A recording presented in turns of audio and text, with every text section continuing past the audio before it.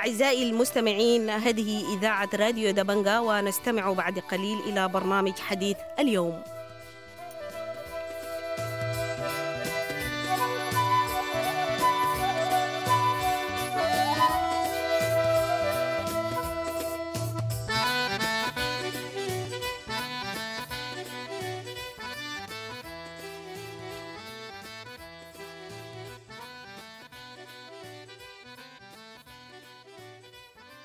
أهلا ومرحبا بكم مستمعي الراديو دبنقا الأعزاء في حلقة جديدة من برنامج حديث اليوم. اجتمع رئيس مجلس السيادة القائد العام للقوات المسلحة الفريق ركن عبد الفتاح البرهان يوم السبت الماضي بكريم خام مدعي المحكمة الجنائية الدولية. جاء ذلك على هامش مشاركة عبد الفتاح البرهان في اجتماعات الجمعية العامة للأمم المتحدة. وحسب وسائل الإعلام أنه اللقاء تطرق إلى الجرائم التي يتم ارتكابها في الخرطوم ودارفور ومناطق أخرى من السودان على يد ميليشيات الدعم السريع. في حلقتنا اليوم نلتقي بالأستاذ المحامي والخبير القانوني صالح محمود لنتحدث معه حول هذا اللقاء. أهلا ومرحبا بك أستاذ صالح محمود في راديو دبنقا. ما هي دلالات هذا اللقاء أستاذ صالح محمود؟ أهلا وسهلا أستاذ صادق، ومرحب بالمشاهدين والمستمعين. الدلالات هذا اللقاء بين السيد كريم خان مدعي جرائم دارفور في المحكمة الجنائية الدولية لها دلالات يعني معروفة ومحددة. أولا، ليس من الأسرار إنه ضحايا الكارثة الإنسانية في دارفور ظلوا في انتظار تطبيق العدالة منذ إحالة الوضع في دارفور إلى المحكمة الجنائية الدولية بموجب الفصل السابع، وظل الضحايا يتوقعون على الأقل يعني تسليم المطلوبين الذين تحددت أسمائهم وصدرت أوامر القبض في مواجهتهم، وهم عمر البشير، عبد الرحيم محمد حسين، وأحمد هارون، وعلي كوشيت.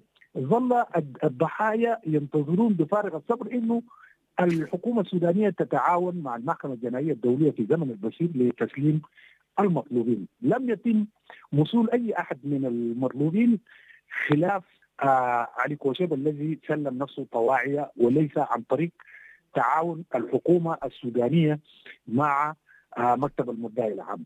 طبعا ده كان خيبة أمل كبيرة للضحايا عندما زارت بنسودا فاتو بنسودا معسكرات النازحين في دارفور مرتين، وكذلك كريم خان أيضا زار الضحايا، وارتفعت بالتالي سقف التوقعات من قبل الضحايا كانت عالية جدا.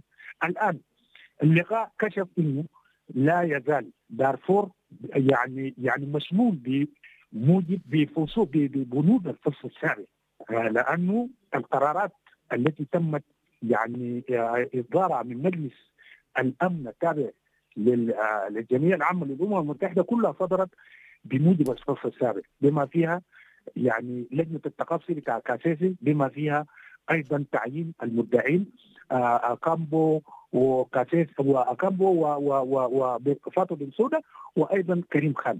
الفصل السابع لا يزال ينطبق يعني سار الموصول في دارفور، وبالتالي كريم خان تصرف على هذا الأساس، وخاصة في يعني الإحاطة الأخيرة اللي عملها في مجلس الأمن، وأتبع القول بالفعل عندما التقى بالبرهان وواجهه مباشرة وقال له إنه هم يعني فيما معناه إنه المدعي نفسه كريم خان وبرهان مسؤولين أمام الله. قال له كده مسؤولين أمام الله بسبب المعاناة يعني انتهاكات والجرائم التي يعني تم ارتكابها في دارفور منذ 2003 إلى تاريخ اليوم. ولكن يعني بجانب الحساب الإلهي قال له أنت لازم تكون عارف إنه نحن سنلاحقك، أنت اسمك موجود ضمن المطلوب التحقيق معهم بخصوص الجرائم المتواصلة في دارفور بالصورة اللي بيشاهدها العالم كله، وقال له حنجيك. لكن طبعا ده تحصيل حاصل، لانه اصلا هو مسمول يعني يعني بموجب قانون روم. البرهان مسؤول الاول عن الجرائم والانتهاكات الواسعه، وحتى اطلاق سراح المتهمين المطلوبين عمر البشير والاخرين من سجن كوبر مسؤول عنهم مباشره. يعني البرهان عمر البشير ضمن الجرائم اللي يعني وجهت له بخلاف الجرائم ضد الانسانيه وجرائم الاباده الجماعيه، وجهت له تهمه اعاقه العداله الدوليه عندما امتنع ورفض تسليم علي كوشيب واحمد هارون واحمد هارون وعبد الرحيم، وكان بيقول انه المحكمه الجنائيه تحت جزمته، والان هو مختفي وهارب من العداله، ولكن تظل اصداء ما كان يعني بيتبجح به تملى اذان الضحايا. والان البرهان يواجه نفس المصير. الان عليه ان يسلم الهاربين من العداله المطلوبين بواسطه المحكمه الجنائيه الدوليه، واللي صدرت اوامر قبض بموجب القرارات الصادره من المحكمه الجنائيه الدوليه. الان سيواجه نفس مصير عمر البشير في عدم التسليم، حيفتح له برضه بلاغ بموجب الماده بتاعت اعاقه تطبيق العداله. مع اضافه لذلك الان هو يعني لانه العالم الشفافيه مطلوبه، وكما يقال يجب كل متهم صحيح بريء حتى تثبت ادانته، لكن الان الضحايا اعتقد انهم مرتاحين، لانه في المبادئ القانونيه بيقولوا انه يجب ان ترى العداله وهي تتحقق. Justice must be seen done. Justice must be seen done. Justice must be seen done. الآن بدأت هذه العبارة مع عبد الفتاح البرهان في إنه لازم تعرف مسبقا إنك أنت مطلوب للمحكمة الجنائية الدولية، وسنبدأ معك التحقيق فورا بخصوص الانتهاكات والجرائم الفظيعة والشنيعة الثلاثة اللي هي جرائم الإبادة الجماعية، جرائم الحرب، وجرائم ضد الإنسانية، وربما تضاف له جريمة إعاقة تطبيق العدالة. وهذا يعني حصاد في ذهابه إلى نيويورك. أنا أعتقد اللقاءات الكثيرة والشو ده كله كريم خان دمر هذا الاتجاه بتاع التبجح انه ما شاء يقابل منه كله. الحصيله انه تمت المواجهه بينه وبين كريم خان، واذا ما مات عبد الفتاح البرهان سيكون في قفص المحكمه الجنائيه الدوليه، وسيقود الاتهام في مواجهته مواصله لما قاله في نيويورك كريم خان ومكتبه.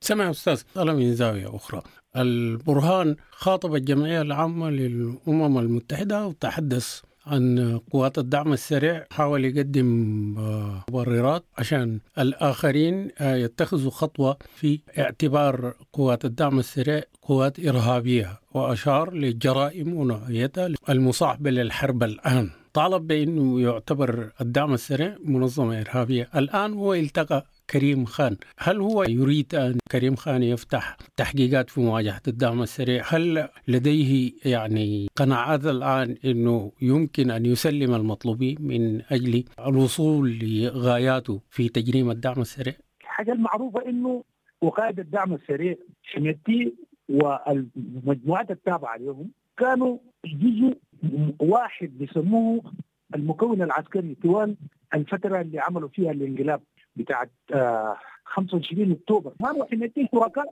البلاغات بتاع دارفور بموجب الإحالة. عمر البشير شريك في هذه الجرائم. حميتي أيضا متورط في جرائم دارفور وهو شريك مع الحكومة، لأنه هو تم تعيينه بواسطة عمر البشير وبقى جزء من القوات المسلحة يعني. ولذلك في زمن البرهان كانوا بيشيروا لهم إنه هو المكون عسكري. عشان كده عملوا الانقلاب بتاع يوم 25 أكتوبر، وبقوا هم الاثنين شركاء في الحكم العسكري الانقلابي. الآن بعد يوم 15 أبريل أيضا ظلوا شركاء في الجرائم اللي تم ارتكابها سواء كان في الخرطوم أو في دارفور أو في أي مناطق أخرى. يعني شركاء، هم شركاء ولكن بأدوار مختلفة لكن في نفس الجريمة. الآن الشراكة الممتدة منذ دمج الدعم السريع في القوات المسلحة، كل الأعمال تمت بواسطة القوات المسلحة السودانية. الشراكة فيها حمايتي شريك أصيل، وبالتالي أقوال البرهان في مواجهة حمايتي تعتبر في القانون أقوال شريك كو أكيوزد بيسموه كو أكيوزد.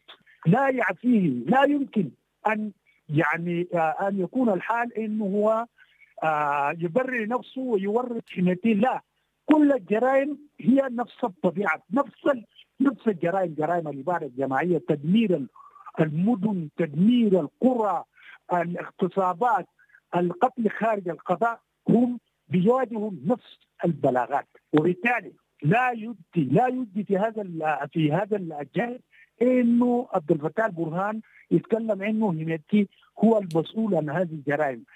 التحقيقات هي وحدها التي تكشف مدى تورط كل واحد فيهم في هذه الجرائم اللي مرتكبه. هم مسؤولين بالمناسبة عن أعمال جنودهم والميليشيات التابعة لهم، سواء كان كتائب الظل، سواء كان الميليشيات القبلية التابعة لحميتي، كلهم حميتي مسؤول عن ذلك، والبرهان مسؤول أيضا عن القوات اللي بيسموهم باراميليتري خارج المنظومة العسكرية المعروفة. الآن هم بالتساوي يواجهون نفس المصير ونفس التهم ونفس العقوبات. شكرا لك أستاذ صالح محمود، كنت معنا في راديو دبنقا.